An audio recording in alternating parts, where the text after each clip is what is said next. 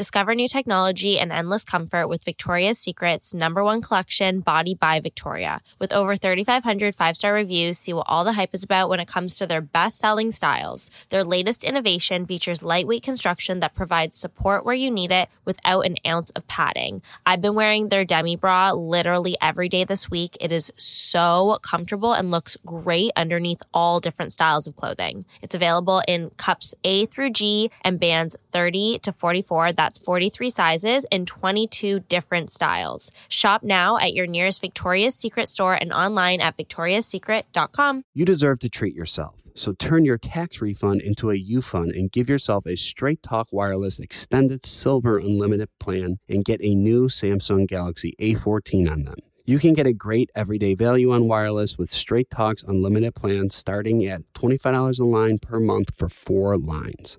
You'll save so much you'll be enjoying that refund all year long. It's the refund that keeps on refunding. Find Straight Talk at straighttalk.com or at your local Walmart store. Taxes and fees not included. Offer valid through 4/14/24 while supplies last. Online only. Must purchase a Straight Talk Extended Silver Unlimited plan to qualify. Limit of 5 phones per customer. Family plan discount with 4 lines all in the Silver Unlimited plan. Not combinable with auto pay discount. Ready to celebrate International Women's Day? M&M's and iHeart present Women Take the Mic, sharing empowering stories of women supporting and celebrating each other. And of course, there is a smooth and creamy companion for your listening pleasure, peanut butter M&M's. Because they're just another way to help treat yourself in situations where you deserve a little added delight, like listening to your favorite podcast. So savor the deliciousness of peanut butter M&M's and spread some positivity. From breaking glass ceilings to dominating in sports and entertainment, women truly are unstoppable. Welcome back, Happy Hour listeners. Today we have a very different episode than what you've probably ever heard from Rach and I on Bachelor Happy Hour for you. Before we get started, I want to first highlight the fact that our last 2 episodes when we had Gina and Carrie on were recorded and released prior to all of the events that have taken place in our world today. They were fun for us and lighthearted, but there's much more serious matters that have been going on in our world that we want to address. So obviously with everything that's happening today, we don't want to take anything lightly. So instead of doing our regular style episodes, this isn't going to be as lighthearted. We're going to dig a little bit deeper and shifting the conversation over to some very important topics that are at the forefront of our attention. So in the last few weeks, our world as we know it, or as we have chosen to know it, has been greatly shaken. We've gone from this global pandemic to being quarantined and away from everyone, into something that's completely different. And the world has undoubtedly changed, but it's one of the most important moments for our generation. And it's this modern civil rights movement that is taking place. And the magnitude of everything that's happening is just so intense. It's so important. It's so heavy, and it's uncomfortable, but it's something that it's something that's necessary for us to talk through and address. Rach, I don't know if you can hear it in my voice. It's a little shaky because it is probably the most deep, heavy conversation that we've had on this podcast to date.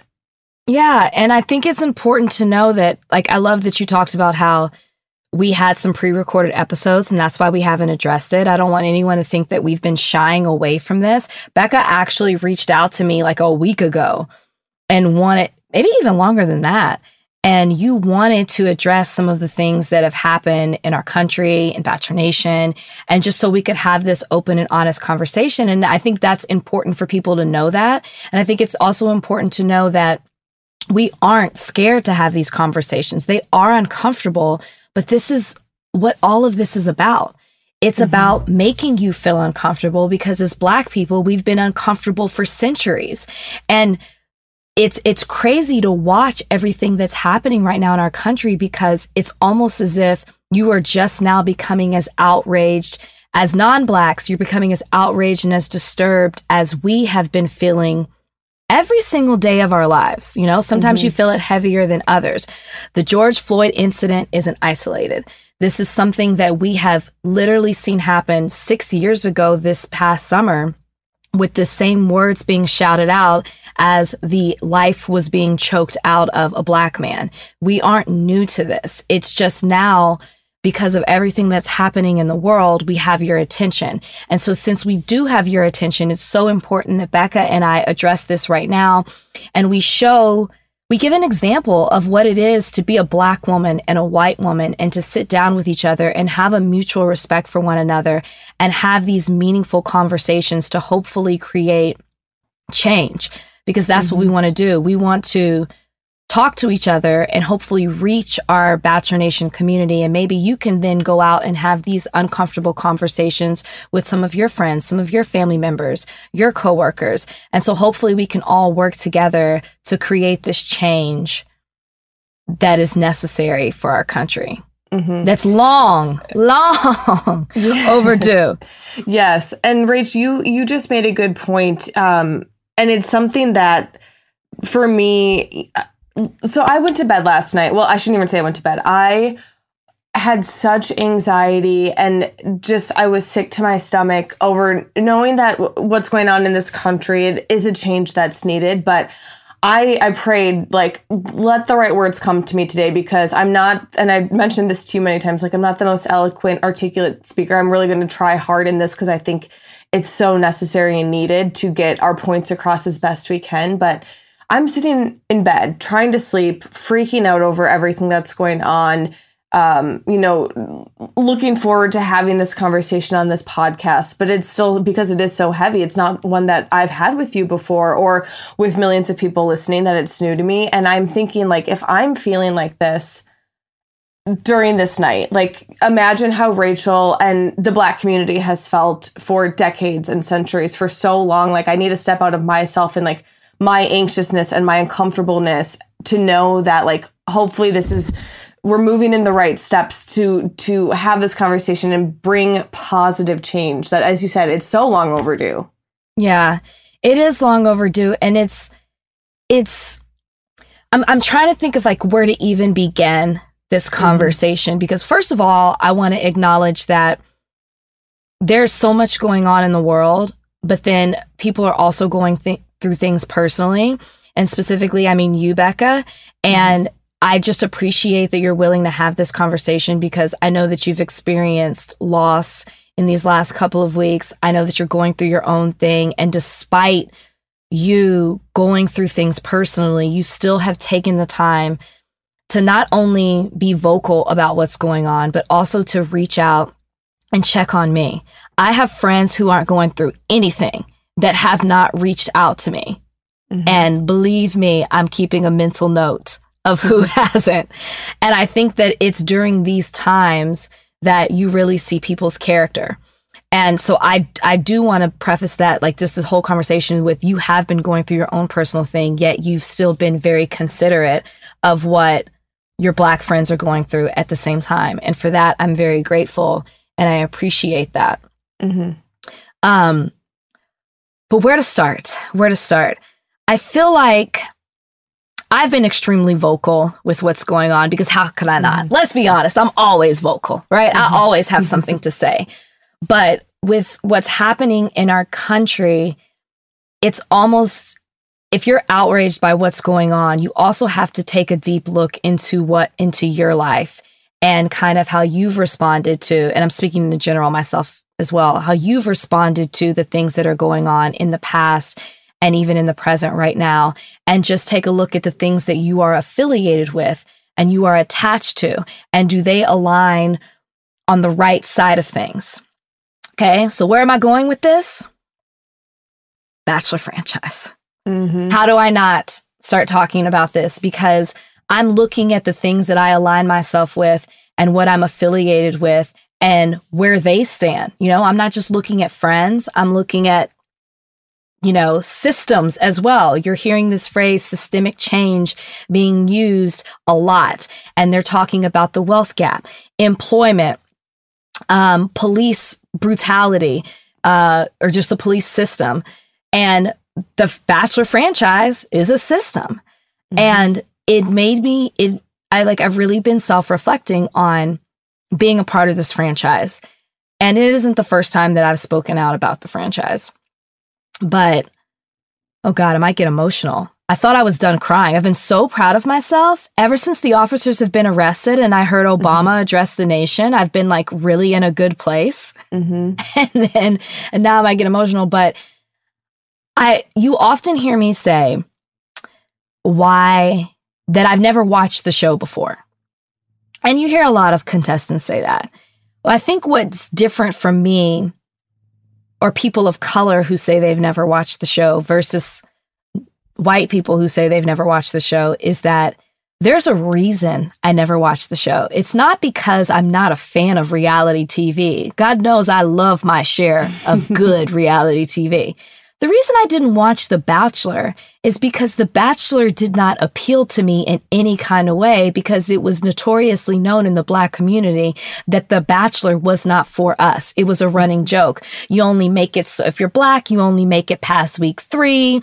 There's never a lead. It's just something that we've come to tolerate and come to expect that is what the Bachelor franchise stands for. So never in a million years did I think that I would be a part of this. And it was my coworkers who signed me up for the show. And my first comment was, I laughed and I go, you guys, everybody knows the Black people don't go far on that show. And I even said that in my interview with The Bachelor. I was like, let's talk about this because Black people are not known to be on this show. And I remember, I'm going to say Bennett, and I don't know if y'all are going to take this out, but I remember Bennett saying that is very true. And that's something that we've struggled with. And I want to be able to talk about it with you. So I was like, okay, this is great. I can be upfront about the lack of diversity and your struggles with racism. So that made me feel more, not racism, but your struggles with race and having race displayed on the show. Let me say that again. Your struggles with having race displayed on the show, reflected on the show.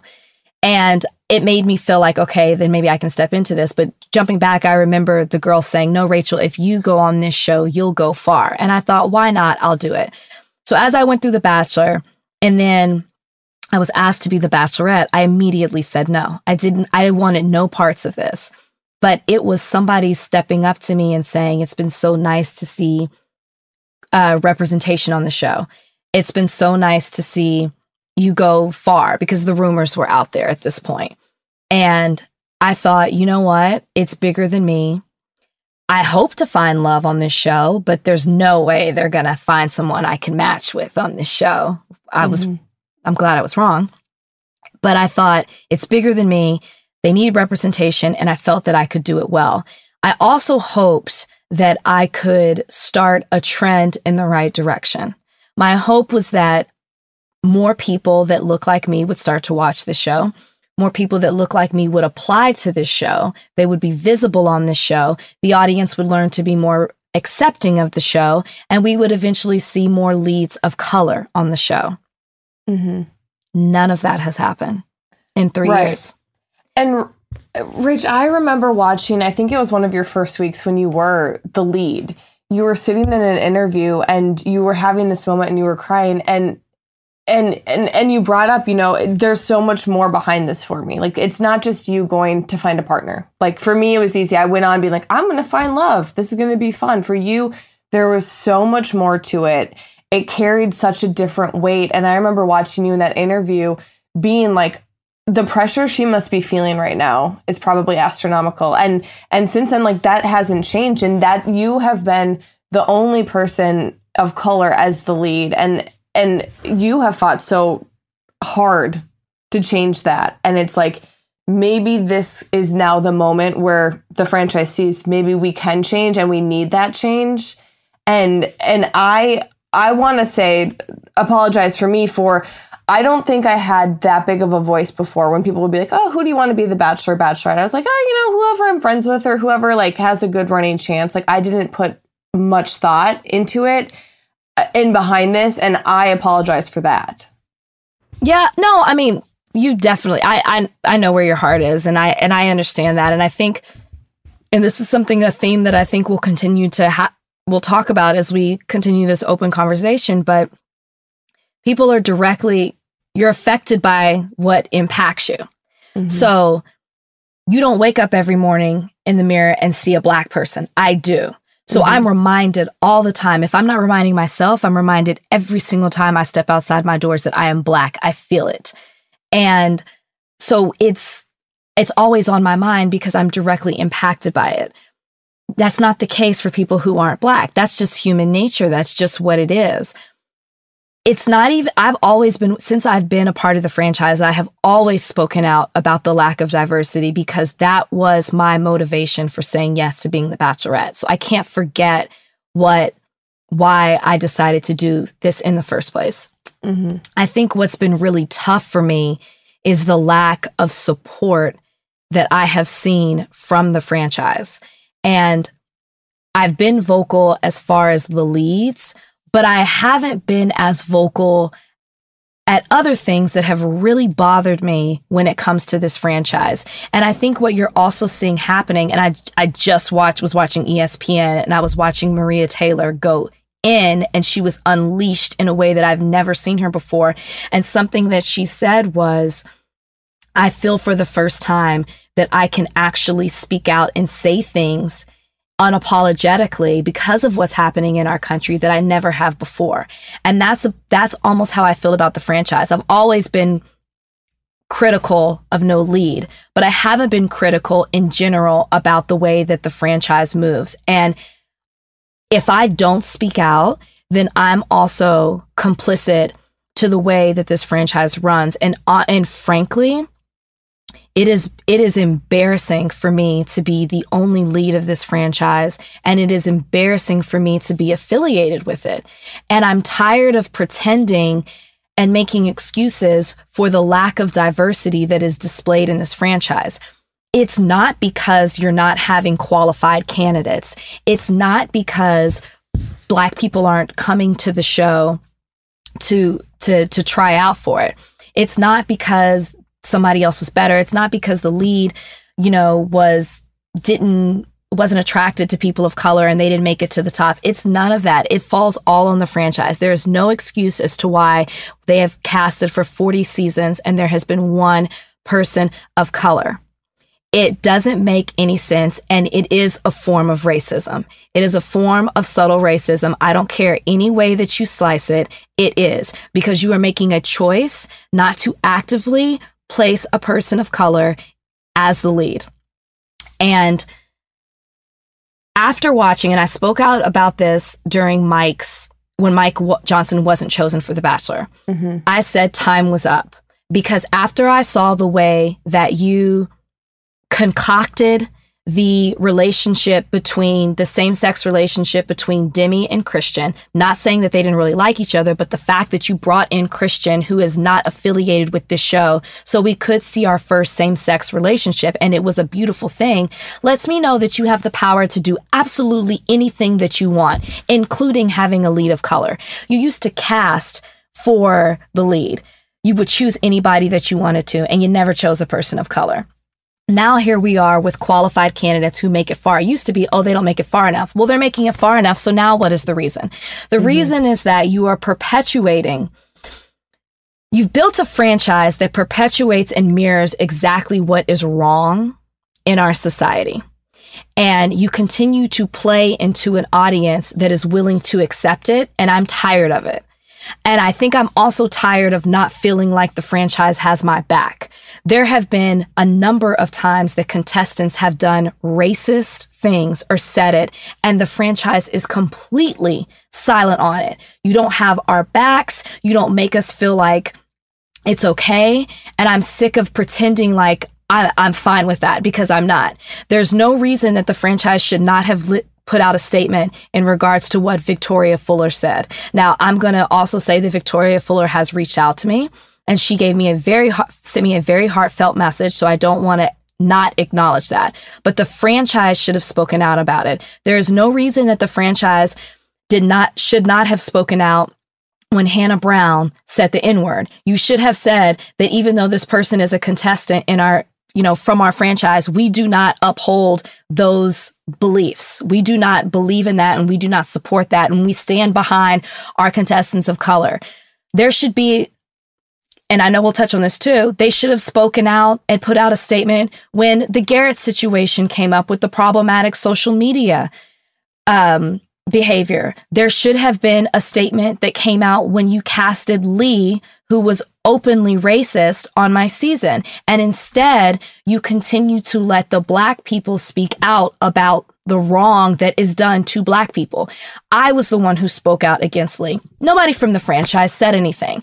And I am tired of having to be the Black person to speak out against things that are done to Black people. It should be the franchise. They are silent when they should be standing up for your Black contestants, and it makes it seem as if you are complicit with this behavior.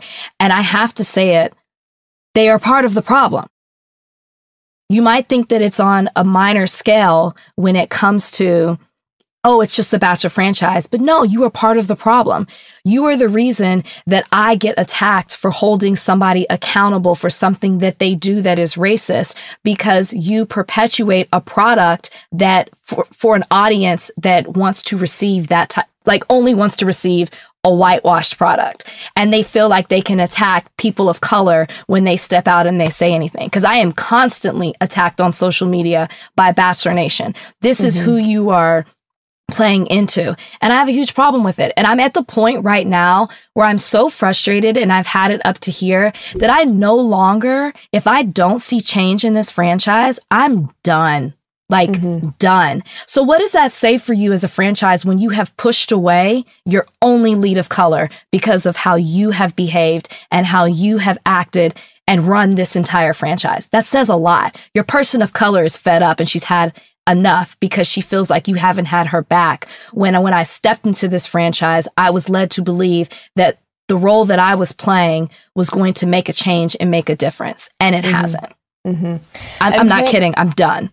Yeah. And Rachel, to back you up, I mean, the amount of, even within the past couple of weeks, since everything with George Floyd has really started and taken off, I have, like, for me personally, as a white 30-year-old, I have received so many DMs attacking me that I can't even fathom the amount that you have gotten. And for all of those listening, I don't know if we've ever talked about this before, but Rachel and I are in a group chat with all of the bachelorettes. Well, for most of them.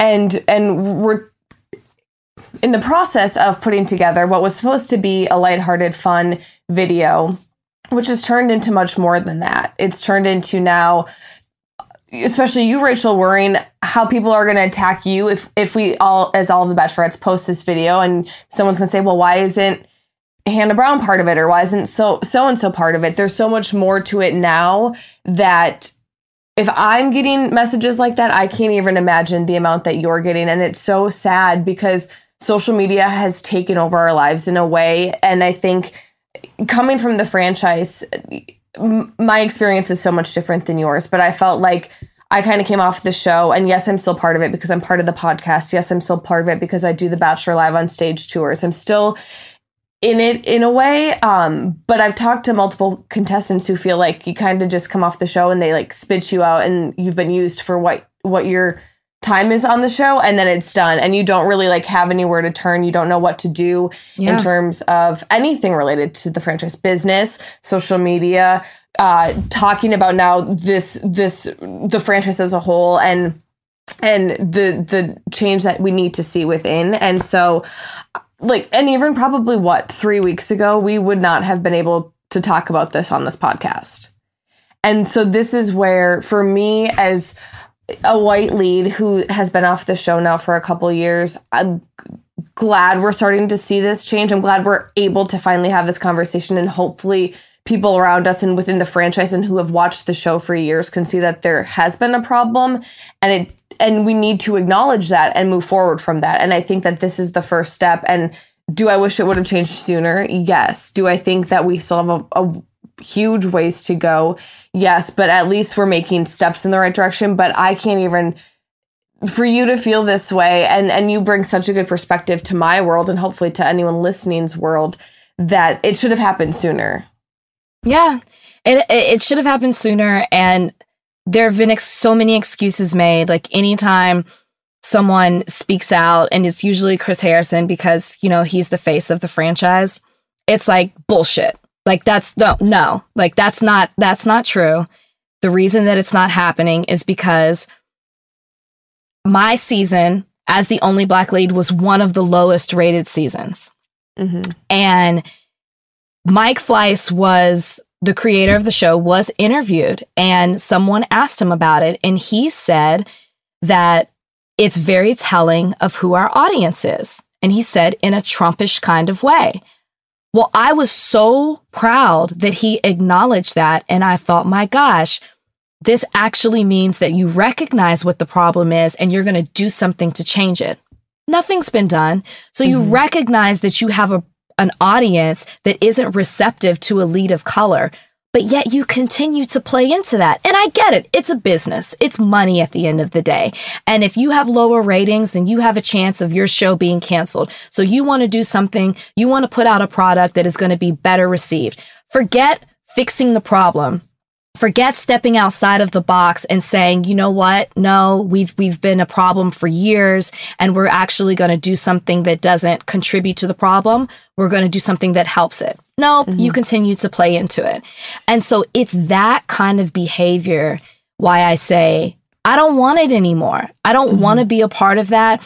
I have great friends that are behind the camera. I have made great friends that have been on camera, and I will take that with me. But I no longer want to put on a happy face and pretend like I'm okay with everything this franchise is doing when I'm not. And I think, oh, go ahead. Oh, I was going to ask you. So I know, I think it was when I probably first started this podcast with you, and we might have been talking off cameras, but you had made a comment like, Becca, they're not going to have another person of color as the lead. And, after the whole Mike Johnson thing went down, do you think because of what we're seeing now in this country that that's going to change? That even if they view it as, we had lower ratings or it could produce lower ratings, like because of everything we're seeing and hearing, that regardless of that, it needs to change and we need to put a person of color. I mean, yes, we announced Claire as the next Bachelorette, but moving beyond that, do you think there will be a change? I think that there should be enough outrage for the people who watch it. I mean, I've been asked this question by fans, and I actually spoke to a group of students by this, and they said that they told me, I feel guilty watching the show, knowing that there's so many issues wrong with it, but yet we still watch it. And I said, listen, then you need to be the change. If you see something that you have a problem with, then speak out. It can't just be me. It's the same argument behind Black Lives Matter. Obviously, you're not valuing people of color when it comes to the franchise because you continue to ignore what it is that we're saying. So how much more powerful will it be if non-Black people actually speak out and say, we have a problem with what you're doing, we're not okay with it. And so that's what I encourage people to do, is speak out if you have a problem with it. I think that there is going to be enough pressure because of what's going on that they're going to have to do something, but it still doesn't rest well with me that this is what it takes for you to actually feel the pressure to cast a lead of color. Otherwise, you would continue to sit comfortable in your space and do what you've been doing for the last 19 years, And so it almost plays, not almost, it does. It plays into the whole Black Lives Matter versus White Lives Matter, which is what, another topic I want to get into, which is what we're also seeing in this country. It's almost as if I'm saying, hey, Black Lives Matter is about, which we've been talking about. I don't know why the light bulb is just now going off for everybody else. The message didn't change. We've been saying, hey, Black Lives Matter too. It's not only Black Lives Matter. It's, hey, we matter as well. Value us in the same way that you value your own lives. It's just that simple. And that is almost what I'm screaming to the franchise. Value us. Listen to what I'm saying. Show you care. I hear you and you want to make a change, but actually it just falls on deaf ears unless I actually see you put forth that action. So value us too. Honor us. Make it matter as well. Show that your Black lives contestants, your Black contestants' lives matter as well, just as much as these other contestants that you've continued to make the lead of this franchise. Yeah. No, go ahead. I was going to say, and playing into the Black Lives Matter, I mean, an argument I hear daily in my DMs and in conversations is the whole, and Rach and I talked about this a little bit beforehand, before we started recording, of, you know, why do, especially me as a white person and people, why do people say, like, why are we saying Black Lives Matter? Why don't we say all lives matter? It's because, well, we as white people have been privileged for so long. Like, we haven't had to wake up and wonder, like, you know, are we going to be safe to go outside today? Like, where are we going to get our next meal? There's so much that plays into it. And this is the moment where we're not, as you said, we're not saying only Black Lives Matter, but their voices need to be heard. And we need to step up as such a huge majority who have these voices to be heard, to back you up and be allies and be your support system when and where you need it. And so for people to say, oh, well, all lives matter. Okay. But in this case, in this instance, this movement is speaking up for our Black friends and people who have been oppressed for literal centuries, for so long. Yeah.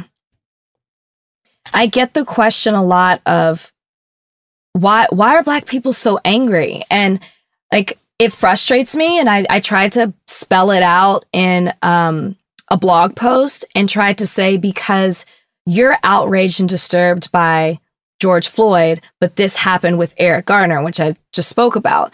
And we've seen this before, and with countless others. Too many hashtags, too many names.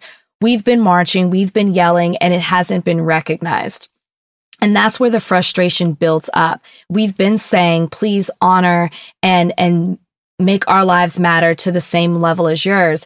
And I'm happy that, yeah, it's taken to this point. It's probably the perfect storm of COVID and of unemployment, of back-to-back events in May where we have your undivided attention. And it's where you're sick in the way that we are, which is what we need. But I think that what also needs to happen, and you touched on this, is that you have to start recognizing your white privilege. And I saw this amazing TikTok, and you know how I feel about TikTok. But I have I saw this amazing TikTok video where it was Twitch, Ellen's DJ, and his wife, Allison, where they were holding up. Did you see this? And they were holding up both hands. And the person was saying, you know, take a finger away if you've ever been pulled over, you know, because of the way you looked. Put a finger away if you've ever been, someone's grabbed their purse when you've gotten on the elevator with them. Put a finger away if another person has walked across the street because of the way you look. And at the end of this, Twitch had no fingers left, and she still wasn't even done asking all the questions, the moderator. And the only one that Allison, who's a white woman, had taken away is that raise your hand if you've had to talk to your children about the fact that they're Black, because she is in an interracial relationship and she has a Black child, biracial child, but who will be seen as Black to the world. So that to me, and at the end of it, it's like, look at how many fingers you have up still. Look at how many fingers you don't. That is white privilege.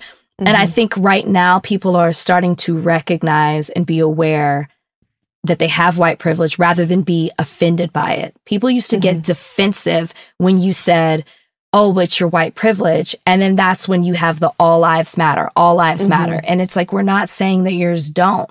We're not saying good people don't matter. We're not saying police don't matter. It's just that we're saying make us matter too, because historically in this country, we have not mattered. And I was on Nick Vile's podcast about this, and I just want to like briefly say it again on this podcast. But the reason we feel like our lives don't matter in this country is because they haven't. You know, from the time we were kidnapped off the shores of Africa, like we didn't ask to be a part of this country. We were kidnapped. We were brought here on slave ships. Most of us died on the way here, either of starvation or disease. And then when we did get here, we were placed on a platform, chained, sold like we were animals based on how strong we looked, whether we looked like we could bear a lot of children. And then from there, we were taken to the plantation. We were beaten. We were raped. We were not called by our names. We were not taught to read, write. You weren't allowed to talk in your native language. a religion that wasn't yours was forced upon you, you had nothing. And then even when slavery ended, you still had no rights in this country. We were considered 3/5 of a person. Imagine that. You're not even deemed a whole person. Mm-hmm. Then you have other laws, segregation, Jim Crow, that have continued to hold us back as Black people. It's the list goes on. And I don't know if you've seen this documentary, but there's this documentary called 13th, which talks about what the 13th Amendment is about abolishing slavery, but it talks about all the ways that we still are continued to be enslaved as Black people by systems like the prison system, like the war on drugs. And it's very, very informative. And I encourage everyone to watch it if you haven't, because it really breaks down how Black people have been oppressed in so many different ways in this country. And that is why we are screaming Black Lives Matter, because we are just simply asking for you to put us on the same page and on the same level that you're on. Rachel, going back when we were talking about the term white privilege, and as you say, like people used to get so offended by this. I think the word privilege just has in itself has such a bad connotation. And here's the thing, like I grew up in obviously a white family in a predominantly white community in Minnesota. And I grew up and I had amazing role models. I'm very lucky for that. Like we grew up by the golden rule, like treat others as you would want to be treated, which I try to still live by. But I also now, as I'm getting older and growing up and educating and learning more and talking to people about this, actually having this conversation to start with, which is something that, let's be honest, I probably wouldn't have had with friends when I was back in college. It's not something that we talked about growing up in high school. And so the fact that we're having this conversation now is the right step, but to acknowledge that it is there, the white privilege is there, whether we knew about it when I was growing up or not, like at least now we're acknowledging it. And I had a point and I just lost it and I'm so sorry. That's okay. I was going off on a tangent. And for me, and I have to admit it, it's taken me a lot longer, like knowing things now. I wish I would have known this when I was 18. I wish I would have known this when I was 12, even talking to my sister who was a preschool teacher. She's like, how can we start enforcing this at such a young age to realize like where people come from and that everyone has a different background and that whites are privileged to a certain extent where they don't have to worry about certain things like, Rachel, I'm sure you probably had to worry about growing up. And so it's like for me, I had a conversation with somebody a couple days ago and she's like, where does it start and where does it end? She's like, yes, I believe that Black Lives Matter, but I want to be kind to all people. And so where do I start and where does it end? Like she was watching the riots and these protests and everything go down these past couple of nights on the news. And she's like, so where does it end? And this was prior to, in the case of George Floyd, this was prior to any of the officers being arrested, and especially the three remaining officers being arrested and charged. Mm-hmm. And so she's like, is it once Derek Chauvin, once he's arrested, does it end? Or once the other three men are arrested? And I was like, quite honestly, I don't know. I was like, and this is a conversation that you can have with me, but you can have with so many other people, but you just have to start somewhere.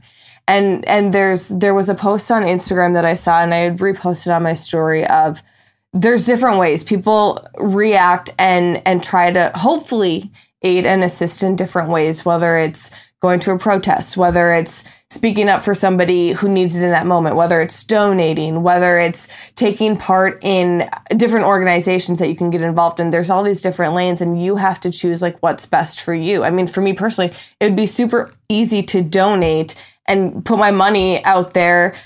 But to me, that's personally not enough. To somebody else, that could be difficult based upon financial means, but you have to start somewhere.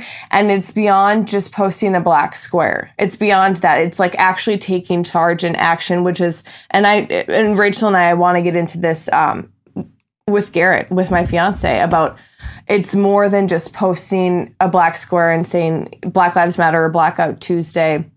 Where do you start and where do you continue to go from there? before you get into Garrett, I want to say this because I want to answer your question about like where does it start? Where does it end? Does it end when the officers are arrested? And the answer to that is I don't know when it ends. It's like I think racism will always exist, but it's more of chipping away from, you know, like there's this thing about it's like an iceberg, right? Like what we're seeing, there's so much more underneath the surface of it, but it's about chipping away at the ice. And I heard somebody say this, that racism, you know, everyone's talking about, you got to read up on it, you got to learn on it. At the end of the day, it's a heart issue. What is in your heart?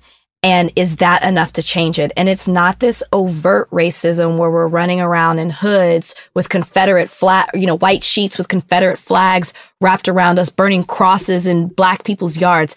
I think people think, oh, I'm not like that, so it's different. It's this subtle, internalized racism that you have to fight. It's the covert racism that's the scariest type of racism. But to answer your question too about will it end, I think what people have to remember, that maybe people who are just now understanding the movement and are being educated on it, is the reason Black people are still, not just Black people, but the reason people are still protesting is because if you recall the 1992 riots, LA riots, when Rodney King's, the beating of Rodney King, the officers going on trial and the officers getting off. The riots came because the officers got off. What you're seeing now is because of what happened and because they weren't charged. We still have to go through a trial. We need to determine if they're going to be convicted. That's why the fight isn't over. And as Black people, we've seen George Zimmerman get off. We've seen the officers in the Rodney King case get off. We've seen Philando Castile, which happened in Minneapolis as well, a murder right on Facebook Live, and he got off. And so we're hopeful, but we're skeptical because we know what can happen. It's not the end of the story. And even as George Floyd, we're focused on that, there have been other cases that have continued to pop up about people dying at the hands of the police. So when will it end, Becca? I mean, we can at the end talk about ways we can help, but I don't know. I don't know. Yeah, and that's the thing. I don't know if it ever will end. There's always going to be corruption and people who want to provoke things in such a bad, negative way. But I have to try to have faith and try to have a voice and try to continue to fight for what I believe in. And which is what I want to get into in terms of Garrett, because I don't know if people are listening. I mean, you know, hopefully you've been watching the news and have seen everything go down. You've seen the Black Lives Matter and the protests and this movement that's been taking place. But Garrett, my fiance, not the Garrett on Hannah B season, but my fiance yesterday had put out a post that was the black square with a blue thin line through it, and basically talking about, you know, cop lives matter too.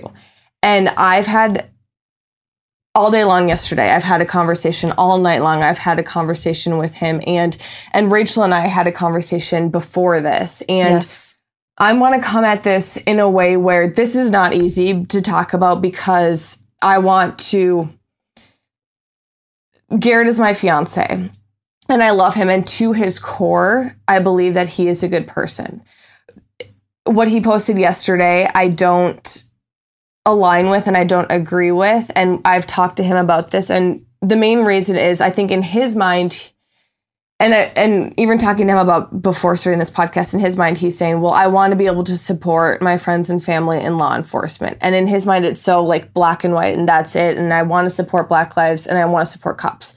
In my mind, that is taking away from the bigger issue at hand, which is what we're talking about, which is this underlying racism in our country, which is the white privilege him and I have grown up to, know and now recognize.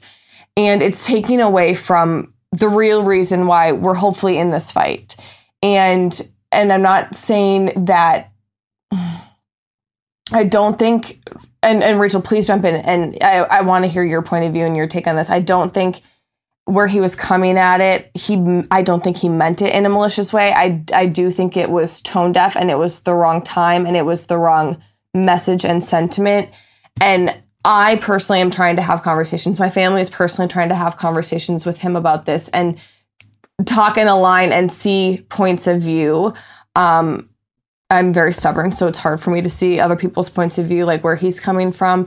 But I want to address that, and I don't want to take away from this entire conversation because it's so much more than him. But seeing what is posted and what's going on and his side of things is what is very prevalent, I think, throughout our country. You're saying what he posted, his line of thinking, is what's prevalent in our country? I think for him, he doesn't realize the extent. And I think he posted it thinking, I want to support the cops. Like, that bottom line, that was his mentality. And I'm trying to get him to see the bigger picture and to see, but you're taking away from this movement that Black people have worked so hard for, and that white people are finally stepping up more and having a greater voice in. And I think the thinking where it's like, oh, but I want to support everyone is, I'm not saying that like the support for people is wrong, but like where you place it at times is not correct to me. I don't know if I'm making sense. You are making sense, but before I give my opinion, the one thing, when I saw Garrett's post, I was taken aback. Mm-hmm. And I was like, well, damn. I mean, there's so much going on. I've been looking forward to this conversation that I have to have with Becca, and now we got to talk about this. Mm-hmm. Because if I don't, I'm a hypocrite.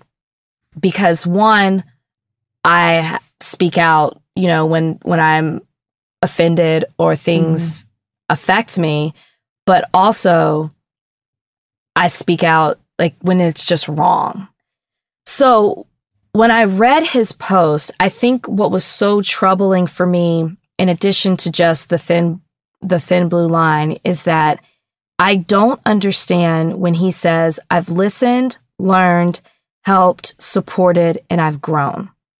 And then everything thereafter contradicts that entire line. So before I even give my whole thought on it, what is it that Garrett, and I think people also listening want to know this, what is it that he has learned, and how is it that he's grown? Because we don't see it with this statement. Mm-hmm.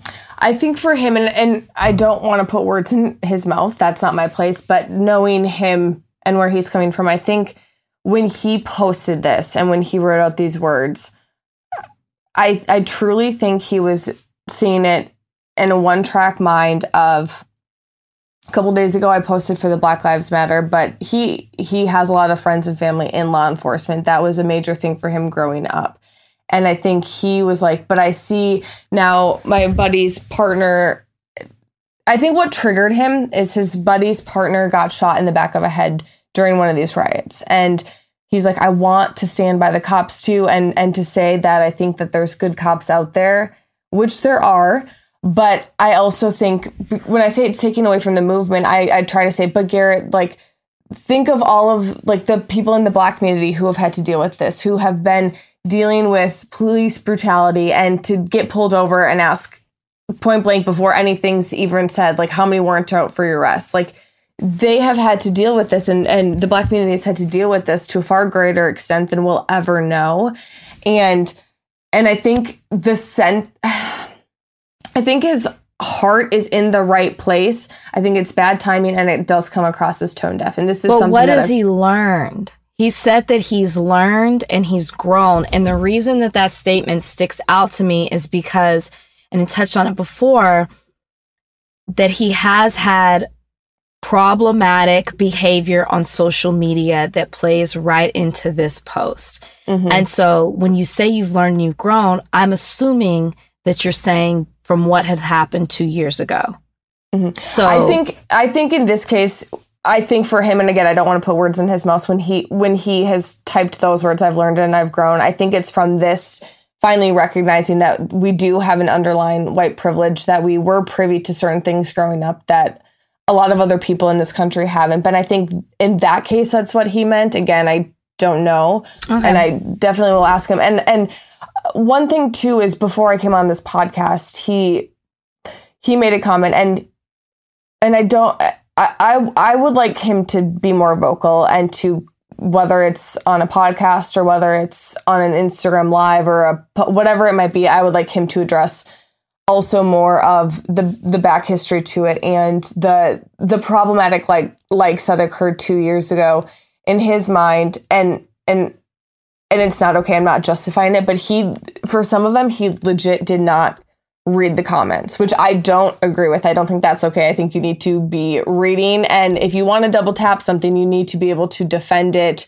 and say why. And in that case, he didn't. And so he even said today, he's like, well, I want to come on and say something because he's like, I think in the past when I was double tapping, I wasn't reading through the whole thing. And he's like, and that's what I feel like people are doing for my post right now is they're seeing this black box with the thin blue line and basically taking it as like cops' lives matter. And that is what it means. That's 100% what that means. I don't care what he wrote after it. That's what it means. Yeah. And so I think that's how he's correlating the two in that regard. And so again, like it's not, I need to stand up for when I don't believe in something. And I don't think that was the time or the place or the right sentiment. But I think for him, and I want him to speak on this, I do, we're struggling too right now. Like there's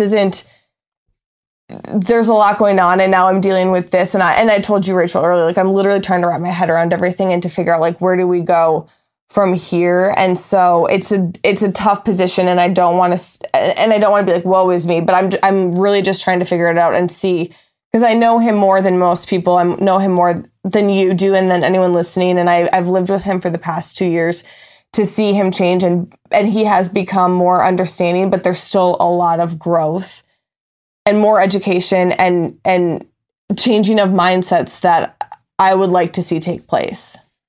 Yeah. So, and I think that it's very brave of you to have to, and hard for you to have to speak out against your fiance and say what, like how you feel. And I know you've gotten a lot of backlash for it. And I know you've also been going through your things personally. And when I spoke to you, that was my first thought is like, man, she's already going through some things and now she's got to deal with this. And you and I have talked, and nothing that I'm about to say is what I haven't already told you. I would also like to say that Becca told me that I could say to not hold back. I would just like to preface that. She told me not to hold back. And I said, but I wanted her to know that I am actually struggling and how to respond because Becca and I do have a friendship and I genuinely care about you and your well-being. And so I'm acknowledge how hard this is for you. But as a Black woman, it is very important for me to tell you how Garrett's post made me feel. Mm-hmm. And this is taking it back because this is not an isolated incident with Garrett's behavior. And I told you this, and I never spoke out about what Garrett did when you what you went through during your season. I didn't talk about it, and it was out of respect for you and your relationship and more of, it just, I just didn't feel like it was my place. You didn't say it. If you had said it, I would have said something. So I just let it go. And through getting to know you and Garrett, it's like, okay, I know where Becca is in all of this. So maybe there's a lot that she's been able to teach him. Love can really soften your heart and make you learn a lot of new things.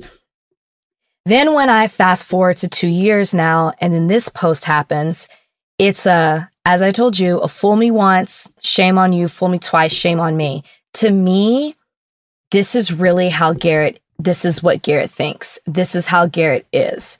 And to you, I compared it to Drew Brees. 4 years ago, Drew Brees was very vocal against Colin Kaepernick taking a knee and felt it was extremely disrespectful to the flag. Mm-hmm. 4 years later, he does an interview and doubles down and reiterates that same belief.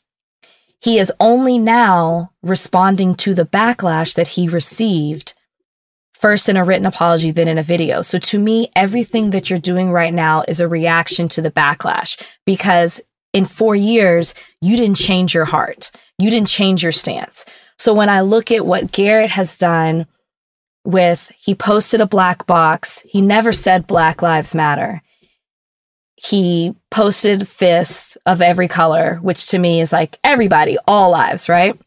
And then the very next post is the thin blue line with a heartfelt, thought out caption that he said with his chest. And to me, that is what you feel, and that is how you believe. I don't think Garrett is malicious, but Garrett is what the problem is, because it goes back to me saying, you don't have to be riding around with white sheets on to be doing things that are racist, to doing things that ignore what oppressed people are going through in this country. I know Garrett has a good heart, but the fact that he is willing to equate Blue Lives Matter with Black Lives Matter shows me that you don't get it. And Garrett is not an idiot.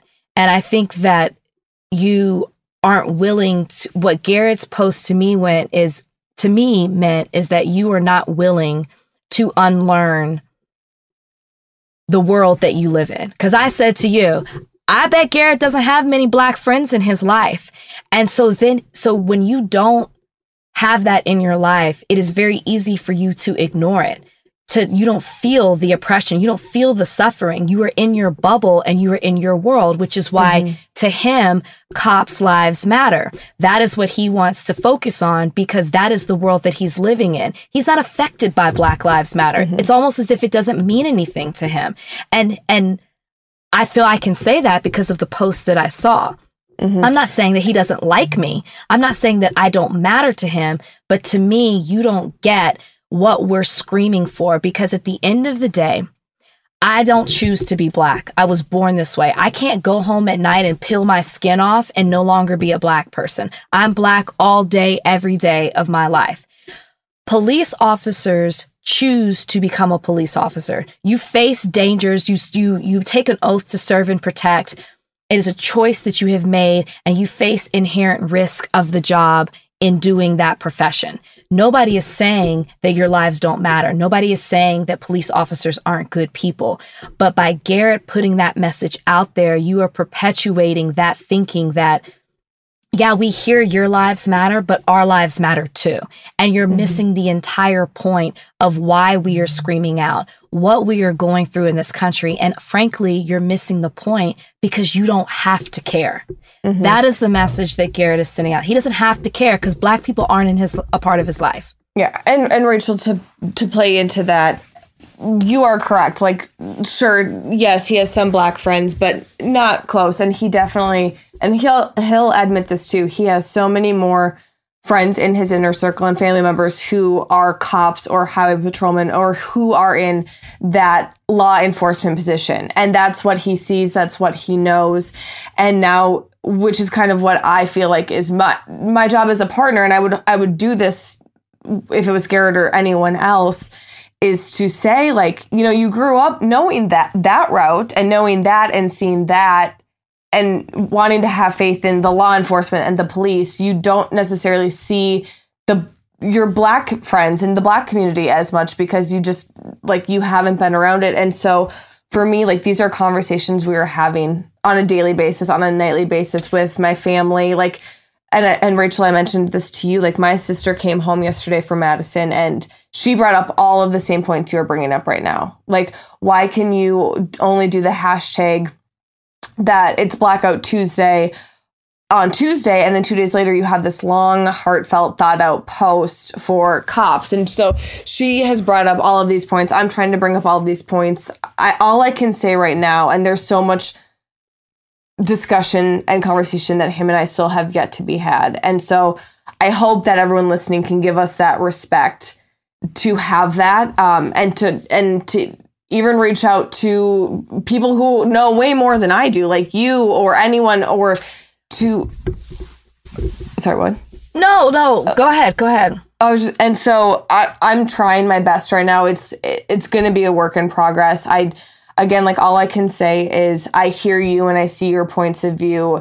And I hope that once him and I can talk about this more and continue to have this conversation, he will begin to see that as well. And I keep saying he didn't mean it maliciously, and maybe that's the wrong phrase to use. Like, it is the wrong phrase to use. I'm sorry, I have to tell you that.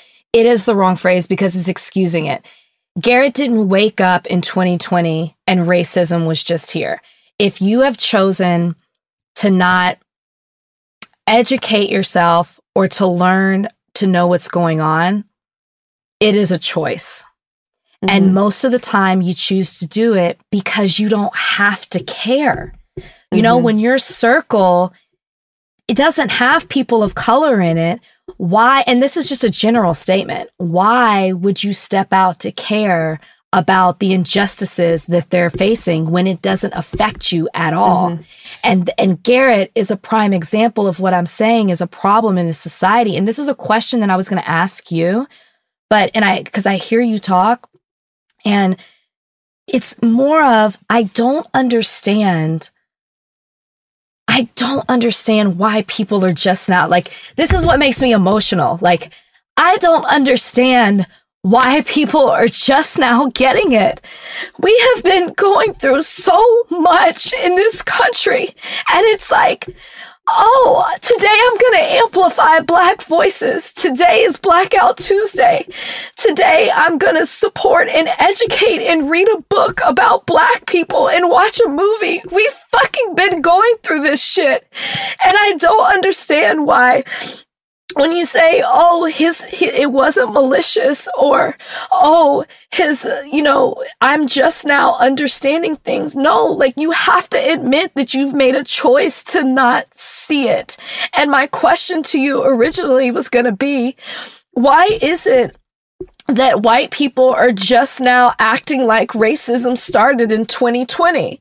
Why is it that just now we have your attention? Like,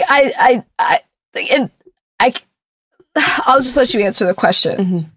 No, and Rachel, like, not to be cheesy here, but like, I want to reach out and hug you because I do hear you. And that question is, I think coming from just seeing people's mindsets and how, I think, like, for the longest time, it was the excuse of, we don't see it, we're not living it, we don't have the community around us. Like, it's just easier to go about our day. And like, one example is, and I brought this up to Garrett, is we know somebody who literally didn't even know like what was going on in the news, had no idea about the protests, had no idea about the riots, nothing. Like, had zero clue as to what was happening. And in my mind, it's like, I never want to be that person. I never want to be so blinded by what's going on, or to take, quote unquote, the easy route in this matter, just because it's going to be easier and I'm not going to have to deal with it. And because I'm white, I shouldn't have to get involved. I think that's the wrong mindset for anyone to take. And it makes me sick to, as you say, like, why is it 2020? And why are people just starting to speak out? And I'll admit, I am part of the problem. I think everyone around me has been, in some extent, part of the problem. And I don't know what else to say besides, like, I want to be the active change. Maybe I'm a little late to the game. And I think a lot of people are too, but I don't want to just take the easy route and to turn a blind eye because it's going to be easier for me, and just post happy things on social media. Like, that's not how I want to live my life. And so for me, myself, that's what I can say. And talking about, like, and I want to get to this later on, like, where do we go from here? But I don't want to be complacent in this anymore. And I think that's what I'm seeing with other people is there's been a problem for way longer than we've probably ever recognized and spoke out about. But you have to recognize that and move on. And it's better to start now than never. You're right in what you're saying. It's just, that's why I get emotional, because a message what Garrett posted totally contradicts the movement that we're trying to push forward. And to see so many people like it, and it's like, and that's why like Garrett, the thinking that Garrett has is a bigger problem. I'd rather somebody be blatantly racist, right? Like, so then I know what I'm dealing with. The problem is the people who don't realize what they're doing is a form of racism. The problem is people who are putting things out there that are against the movement. And the problem is people who are doing things that perpetuate and play into a particular behavior, which is what I have an issue with the Bachelor franchise. Garrett's post is the problem and the thinking that went into it. You don't think Black people have law enforcement in their family? You don't think Black people have known a person that's a law enforcement, a family member that's of law enforcement that has been a victim to violence? It's just like, it's very selfish, and it's your white privilege to think that that is the message that you need to put out when Black people are just suffering in such a huge way in this country. That is the thinking that we are trying to combat. Mm-hmm. Like, I don't want to hear that his heart isn't malicious. Like, he's not stupid.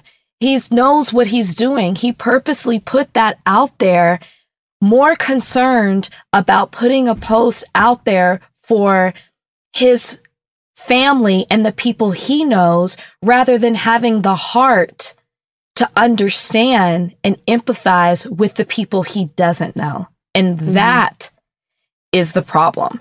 And there are many of Garrett's out there who are doing that. And you can see it by all the comments that he has under the post and all the likes that he's getting. That is the bigger and harder problem to fight in this country than the people who are just flat out overtly racist. And that, I guess, to segue, is to when it talks about like what you can do and how do you bring things together and bridge the gap. The first thing is eliminating that type of behavior. You have to be willing to unlearn what you have grown up in for so long, in the bubble that you've been protected. You have to be willing to unlearn, and then you have to actively learn. Your heart also has to change. You have to want to do it. You have to put your needs as non-Blacks. You have to put your pride and your privilege to the side to be there for your Black brothers and sisters. You're never fully going to understand what it is that we go through, because you just can't. As much as you want to try, you just can't. You know, Brian is married to a Black woman, but at the end of the day, he'll never fully understand what I go through as much as he tries. Mm-hmm. But you have to show that you're willing to help and support and stand by. At this point, there is a line drawn in the sand, and it is which side that you're on. You don't get to be neutral in this situation. Garrett's post is neutral, both of them. The black box and the thin blocks, they're both neutral.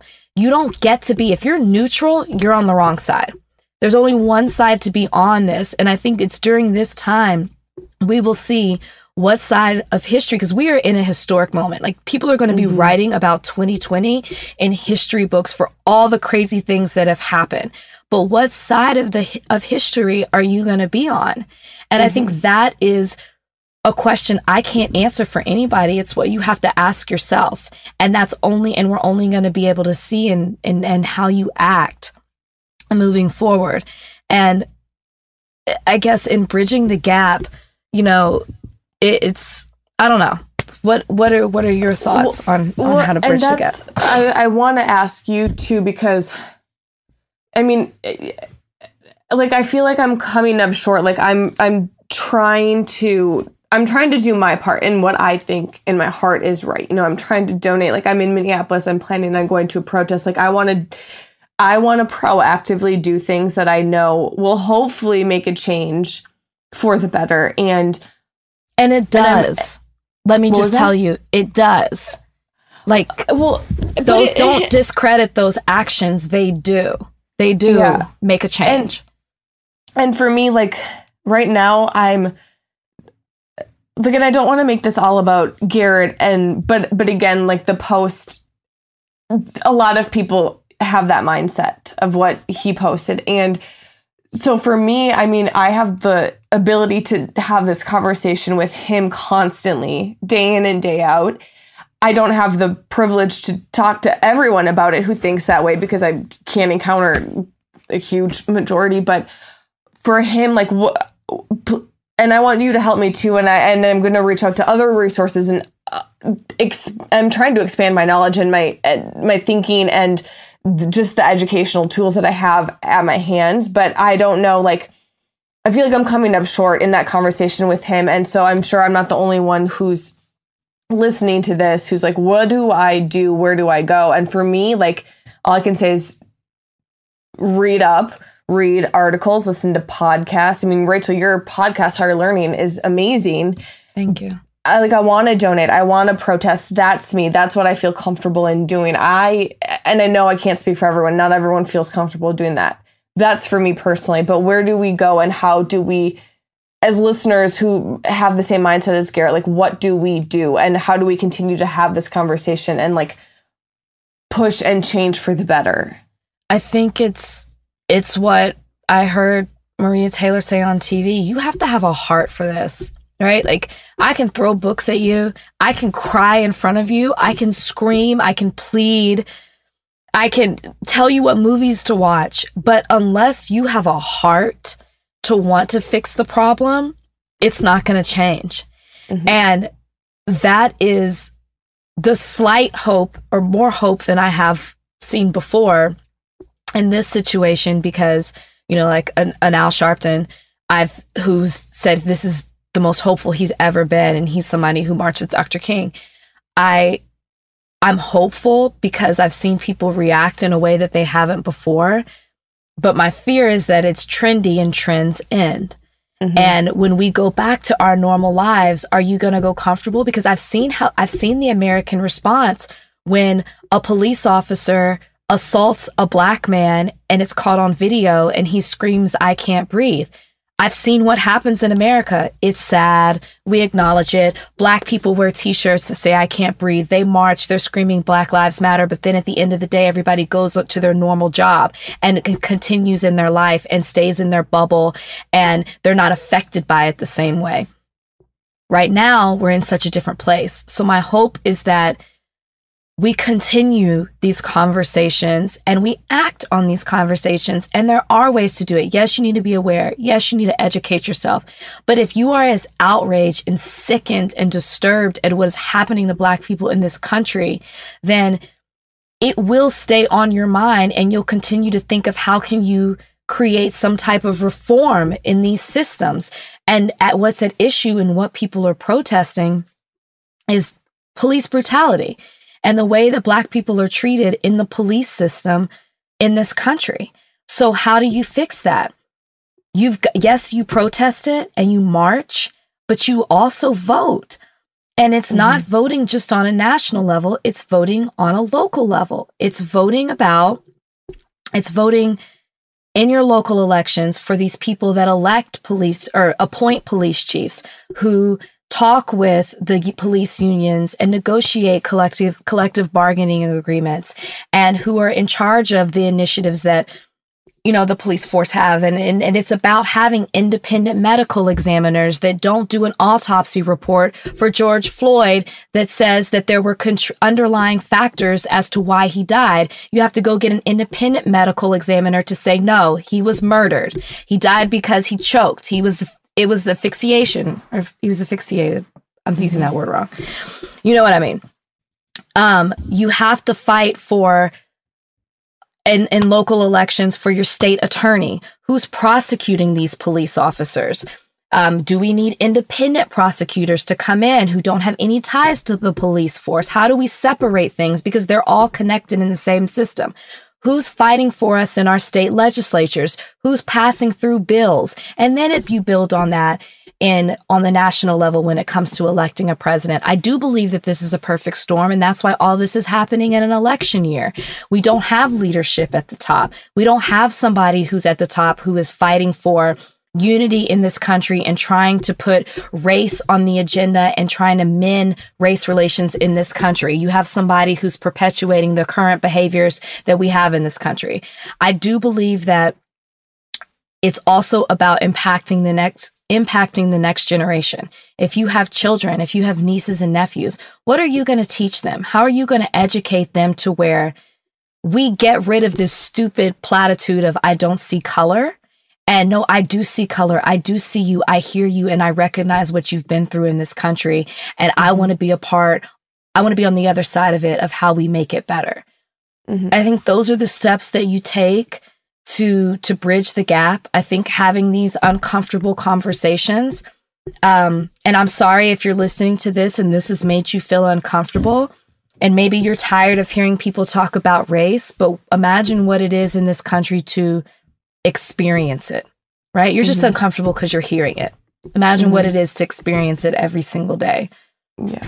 And I think, and for a lot of our viewers, like I know after this podcast drops, like we're going to get messages saying, you know, I didn't subscribe to your podcast to talk about race or to talk about political issues or whatever it might be. It's like, well, also Rachel and I are human, and this is a major thing that we're living with in 2020, and we can't not address it. So if you just want to listen to like hunky-dory, easy stuff, there are plenty of other podcasts out there. And that's not to say Rachel and I aren't going to recap the show in the future, but when things like this occur, well, I hope not. Rachel, I'm going to fight for you, girl. I don't want anyone else on here with me.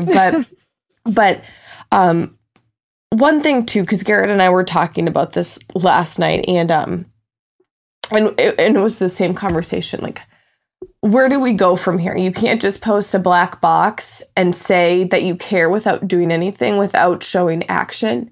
And we have to continue to do it. And on a different scale, I can't compare it to this, but like, for instance, in 2016, there was all the women's marches all over. I took part in one in Minneapolis, and it was the most inspiring, impactful, like probably one of the best things I've ever taken part of and one of the best memories I've had. And to this day, monthly, for me, and this is my choice, a route that I chose to take, like I still I donate to different women's organizations, Planned Parenthood, Women One. When I started Be the Label, I wanted to bring a charity aspect to the label, which was Women One, to build a center of youth, or a center for women in Kenya, and to help those women there and the children and the families get better education and access to food and water, and the list goes on and on. And so, that's something I'm very passionate about. And now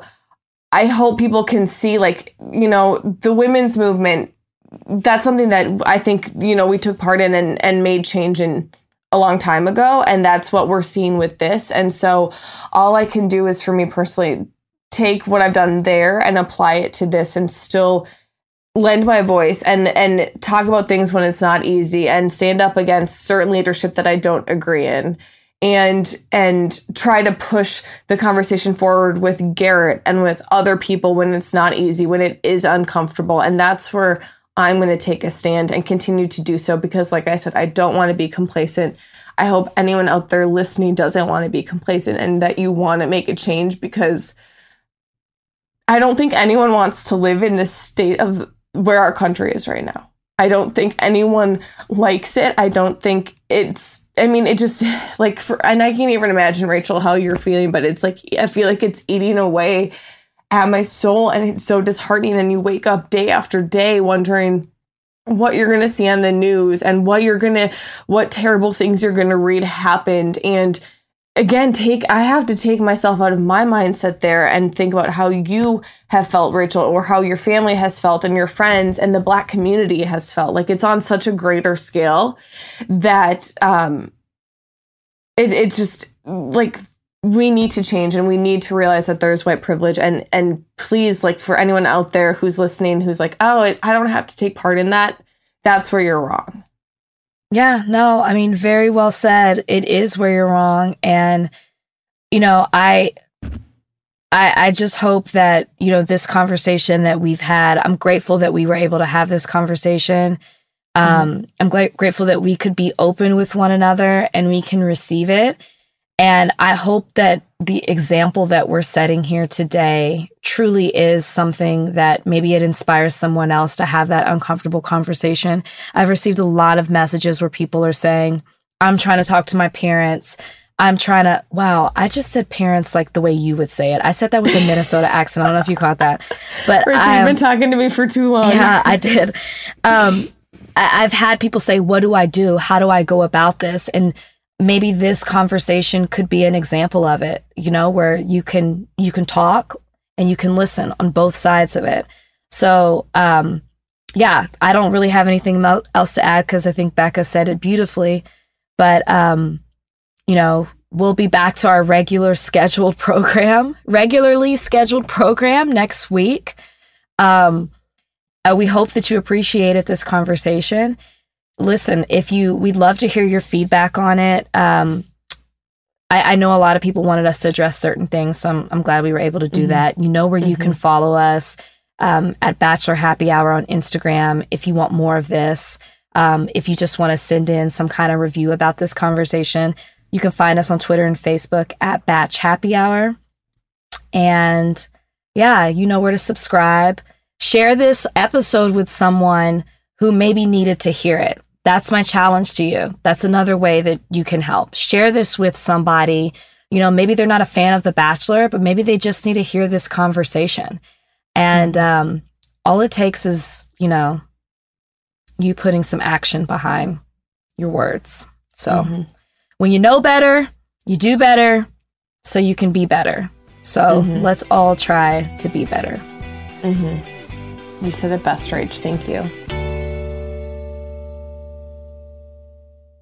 Discover new technology and endless comfort with Victoria's Secret's #1 collection, Body by Victoria. With over 3,500 five-star reviews, see what all the hype is about when it comes to their best-selling styles. Their latest innovation features lightweight construction that provides support where you need it without an ounce of padding. I've been wearing their demi bra literally every day this week. It is so comfortable and looks great underneath all different styles of clothing. It's available in cups A through G and bands 30 to 44. That's 43 sizes in 22 different styles. Shop now at your nearest Victoria's Secret store and online at victoriassecret.com. Infiniti presents a new chapter in luxury, the premiere of the all-new 2025 Infiniti QX80, live March 20th from the Edge at Hudson Yards in New York City, featuring a performance by John Batiste. The all-new 2025 Infiniti QX80 is an SUV designed to help every passenger feel just right.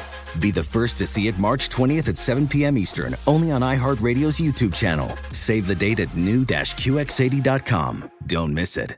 2025 QX80 coming this summer.